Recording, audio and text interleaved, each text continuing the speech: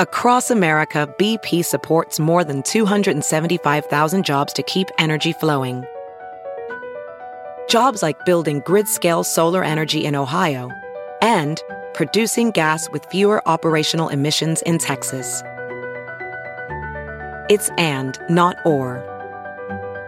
See what doing both means for energy nationwide at bp.com/investing in America. Straight ahead on The Insiders, there's Iowa Senator Joni Ernst and her roast and ride guest this weekend, former UN Ambassador Nikki Haley.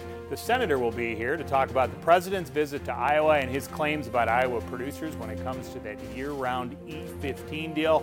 Plus, we'll also talk about the trade war, and we'll work in a question about Ambassador Haley's future. And will it be Trump and Biden in the 2020 general election matchup for president? Still a long ways off here, right? We're going to talk to the former vice president about whether he thinks if he was still working in the U.S. Senate, could he work with the president right now? Plus a question from my mother-in-law when it comes to strategy about what would happen if Biden and those other 22 Democratic candidates all got locked in a room together and had to agree on one big thing. See what the VP thinks about that. Then in the Insider's Quick Six, we're going to play ball. Baseball players have that walk-up song when they walk up to home plate before they bat.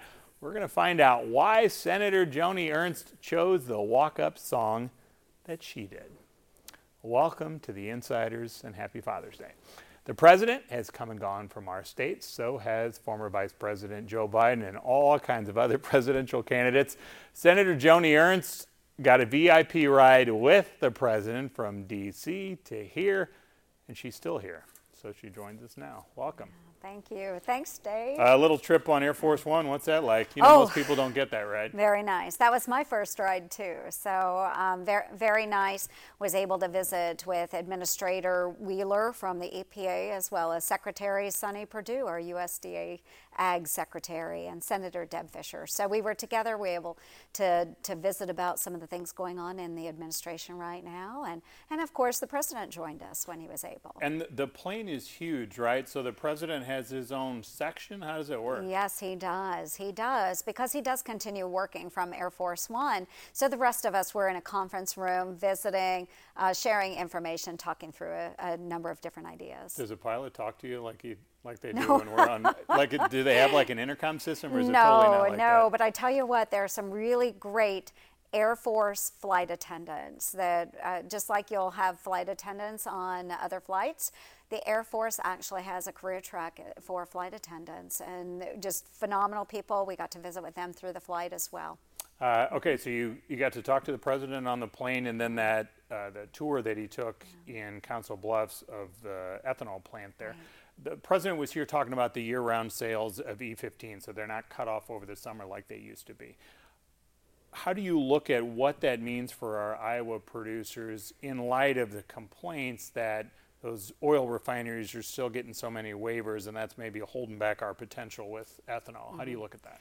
Well, no doubt about it. The E15 being sold year-round is very, very helpful for our ethanol producers, our corn growers, and so forth. So that is great, but we also still have the small refinery exemptions, or SREs, and those are going to those refineries that they have to meet certain standards to be considered a small refinery, but they're often connected to very large oil companies like Exxon or Chevron, and so we're pushing back on the administration and trying to find a path forward to make sure that we don't see as many exemptions. We want to see if there is true hardship, that's great for a small refinery. But if it's connected to a large oil company, I don't agree. And the waiver is that they don't have to blend in our ethanol, right?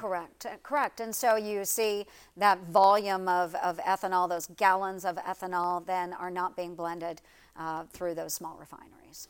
All right. One of the other things we're watching, obviously, is what's happening with the soybean farmers. The prices are so low, in many cases the lowest they've been in more than a decade. And so they're continuing to suffer here as they wait for this trade war disagreement with China to get figured out. The federal government does give them some assistance to try to bridge the gap, but it doesn't make them whole. It doesn't make up for the whole difference here. How do you view how they're hanging in right now? It is very hard right now, and they will acknowledge that. But I did talk to an Iowa farmer who is part of the National Association for those soybean growers, and he did state that the pain that we're feeling right now going through the trade negotiations with China, he said, is no different than the pain we felt 5 years ago from China, 10 years ago from China, 15 years ago from China. Do you see a recurring theme here? China has been a very bad trade partner when it comes to agricultural commodities, and those soybean farmers have felt this before. And at the end of this last year, I had a farmer, he stood up, slapped his hand on the table, and he said, I get why the president is doing this. I support the president. He said, what I don't get is why we didn't have a president that would stand up for us before this. Talking about agreements here, where are we with Mexico? There were some who kind of made fun of the president Tuesday before he came here. He was out there shaking this white piece of paper and he's saying, hey, here's our deal with Mexico. And he said it's going to be up to Mexico later on to talk about what's actually in this deal. There were some photographers who kind of zoomed in to try to see some of the words that were put on that thing. Is there a deal? Is it a new deal? What is the deal here? Well, there is a deal with Mexico, and that's where Mexico agreed to send 6,000 troops or deploy 6,000 troops that would help secure their border, help control that pathway of illegal immigration coming to the United States from Central America. So there is an agreement out there. Specifics of that, I'm not aware of the actual deployment and so forth, but that is up to U.S. and Mexico, our administrations, to work together on that. But there does seem to be a deal out there. Now, how that applies to ag products or others, I'm not aware of that. More broadly here, the other deal we have with Mexico and Canada that is waiting congressional approval. Senator Grassley was one of those saying, look, tariffs aren't the way to go here. And if you want this new broader trade deal, you might want to rethink the tariff deal here, his warning for the president here. And you've pretty much been the same way with this, right? Right. I do support the tariffs with China because they are bad actors. Mexico is the number one consumer of Iowa's exported corn, and so they have been very good trade partners with us, Mexico and Canada. We do need to address those issues at the border. Of course, we need to do that, but we need to get USMCA over the finish line as well. So I'm encouraging everybody across Iowa, reach out to our House members, make sure they're on board, and ask that they speak to Speaker Pelosi and have her bring that up as soon as possible. We want to see USMCA done. I think it will be very, very good for Iowa farmers, Iowa manufacturers, and all across the United States as well. It's a good deal. Since you were here last, you have a new Democratic opponent for your reelection efforts. Teresa Greenfield of Windsor Heights, the real estate developer there, had put out a new ad, and in it she kind of comes after you about your ad, Make 'em Squeal, that got you all the national headlines here in your primary campaign back in 2014. So she's essentially saying, hey, you promised you're going to make them squeal here. Instead, we're seeing rich people get richer, big companies not paying many taxes anymore, the deficit going up, so who's really squealing? Well, actually, and if you go back and take a look at the bills that I've proposed and the bills that are now also in law, and number one, as we're talking about squealing, is the Squeal Act, which does away with tax breaks for members of Congress for their living expenses in Washington, D.C. That was my act. It was signed into law through the Tax Cuts and Jobs Act. Was not very popular amongst my colleagues for that act, but it is one way of taking those special perks away from elitists that might serve in Congress or so forth. But a number of other measures as well. The Swamp Act, which would move headquarters of various federal agencies out of Washington, D.C., out into the areas that they best represent, like USDA. We'd love to see them headquartered here somewhere in the Midwest, closer to the people they represent. But a number of other cost-saving measures as well that I have proposed and have been implemented. Really proud of that and glad. I also supported a budget deal just not long ago, voted for it on the floor of the Senate, that would scale back our federal budget, but received criticism for that. So while they're pushing me from the left on this issue, they're certainly not supporting less spending in D.C. But why is the deficit going up so fast here? It's like 40% faster beginning of this fiscal year, or up to this point, than it was last year here. These tax cuts have kind of kicked in. That impacts revenue coming in. Right. Are we going to have these fundamental changes that so many folks have campaigned on for years? Well, I think we will. But again, focusing on the budget is really important. And we hear a lot of those talking points about the wealthy getting wealthier. That's not true. What we see is that our middle class workers, actually through the Tax Cuts and Jobs Act, that is the fastest growing area of increases in wages. So we're closing that gap with those middle income families, and that is really, really important. Iowans are doing much, much, much better today than they were a number of years ago. So that's important to remember.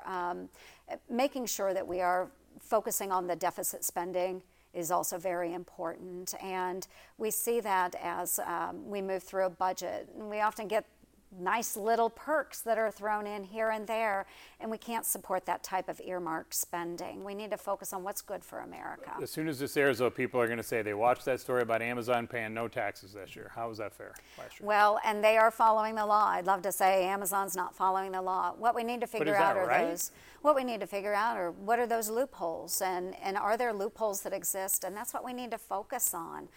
So not knowing the individual payment structure that they have, but understanding that, yes, we need to be supportive of growing industry, but they are already a very large industry. So let's focus on the loopholes that they are using in the tax code. All right, if you'll hang tight, we'll have you back here for the quick six a little Okay. bit later in the show. When we come back, though, let's talk about some of these Democrats running for president, running on all kinds of different ideas, right?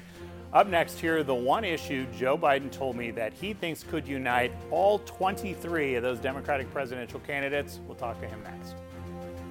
Former Democratic Vice President Joe Biden is now in his third run for president. He's the most well-known Democratic presidential candidate, and he's at the top of those early national polls. So far, he's talked about the importance of working with Republicans if he does become president here. But I asked him, what if it were the other way around right now and he was back in the Senate? What would he do? Do you think if you were in the Senate today, could you work with this president?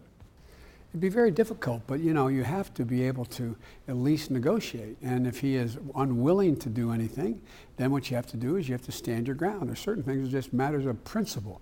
You can't compromise on principle. But it doesn't make sense to spend a lot of time attacking another person's motive. Attack their judgment, not their motive. Because our politics has gotten too dirty, too mean, too vile, and you can't get anything done when that occurs. Do you fear at all that the juice of this party right now with some of these activists is on the left side there, and can you bring those folks along with you? Well, look, it's kind of interesting. People ask me, what kind, am I, new progressive or whatever they call it? The truth of the matter is, I'm an Biden-Obama Democrat. I have a very progressive record on almost every one of those issues. And I don't think we have to go after attacking one another. For example, we could easily afford to pay for the things that I'm talking about, the new Green Deal, which talks about spending a lot of money over 10 years to get to zero emissions. But the truth of the matter is, we don't have to punish anybody to do that. We can eliminate some of these god-awful tax cuts that are out there. If I'm president, you're going to see the end of the Trump tax cuts. Corporations are going to start paying their fair share, not 20%, some paying zero like Amazon. They should be at a 28% rate. That would raise billions and billions of dollars to use for do good things. And we have all these tax exemptions out there. We have $1,600+ billion in tax exemptions, meaning taxes not collected, for many of them for no redeemable reason, none whatsoever. If we eliminate $400 billion of that, we don't have to raise anybody's taxes. We're not punishing anybody. Just be fair. Everybody in on the deal. And so we don't have to be in a position where we're out talking about that we're going to fundamentally change society. We're going to fundamentally change how we get things done. And the way to get them done is to get everybody in on the deal. And that's the only way to do it, in my view. If it's just you and the 22 other candidates in a room by yourselves, no staff, no cameras, no nothing, right? And you all have to walk out of there agreeing on one thing, what do you think that one thing would be for this country? Everything any one of us stand for, no matter how much we differ, cannot happen as long as Donald Trump is president. Who can beat Donald Trump? The most likely person to beat it. Because without that, none of it matters. we can't get any of what any one of us want done, period. So that's the number one thing I think we'd all agree on. That question, by the way, came from my mother-in-law, so she was in town helping with the kids. That's why she got a question there for the vice president. All right, so for Biden right now, it's all about reconnecting with Iowans as he campaigns toward the caucuses next February, right? Well, coming up, Biden's connection 30 years ago that he made with a Fairfield man who actually grew up in Canada, and whether that connection has endured and will guarantee a vote for Biden next year. We'll hear from that man next.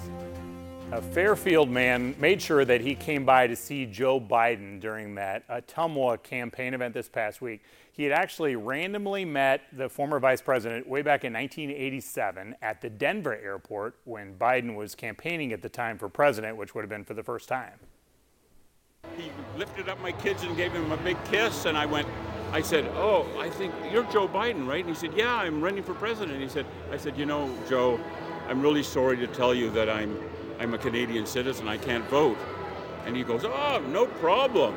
So ever since then, I've always had a good feeling about good old Joe. You know, I like him. I think he's really taken good care of himself. I don't think he overeats. I think he's in pretty good shape, you know.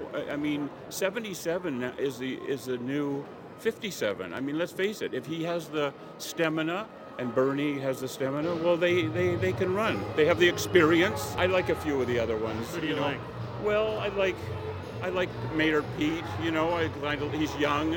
I like, you know, they all have good qualities. I like Elizabeth Warren, you know. I think the Biden-Elizabeth Warren ticket would be pretty darn good.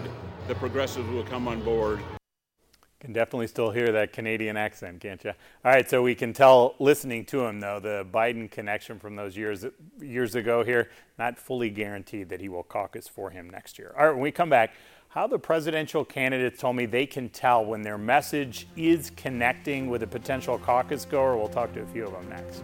These presidential candidates spend so much time either staring out into a crowd, giving speeches, or maybe getting up close trying to win somebody over face-to-face here. I asked several of them how they know if their message is really sinking in and someone is actually agreeing with that message.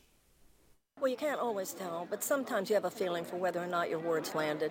Sometimes you have a feeling whether or not there was a real listening. I tell you, it's harder when you're outside. It's harder to know. But at the same time, I think what's important, whether you're a writer, whether you're a politician or anything else, is that you say what you think needs to be said and not base it too much on how you think a particular audience is hearing it. That's the corruption of politics, pandering to people's popularity. I'm not here to pander to popularity. I'm here to express truth as I understand it to the best of my ability. The reaction in the room.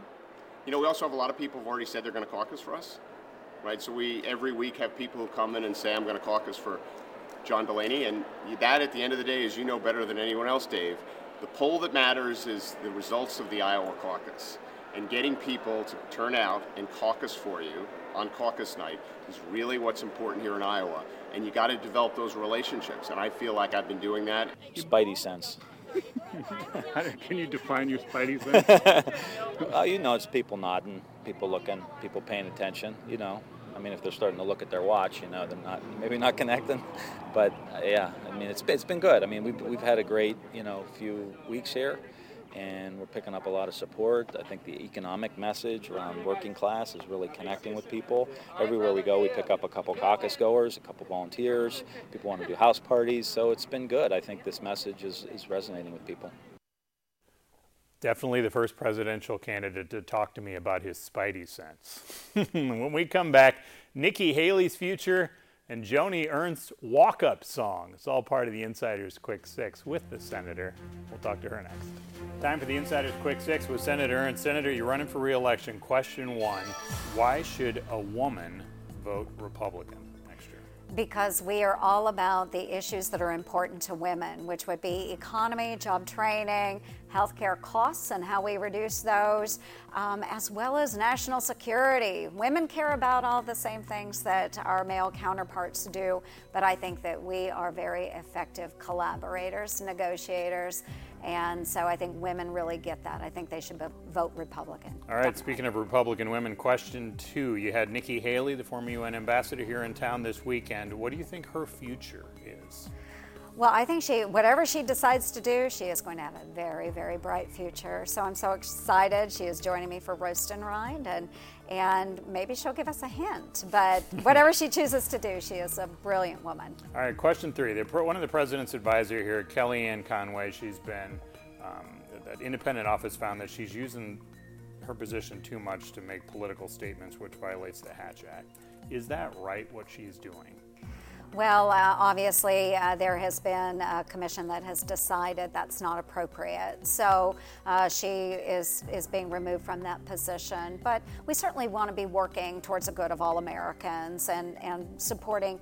Obviously, she wants to support the president's initiative. She is an advisor or was an advisor. But, you know, she used her position differently. Question 4. What's an issue that we should pay attention to more from your view? I think the cost of health care. Health insurance has been a focus in the past, and what we saw as far as Obamacare, it didn't cut health insurance costs. We've seen those costs go up. Instead of focusing on the root issue, which is, perhaps prescription medication costs and why are they going up substantially, focusing on the overhead costs of our clinics and hospitals.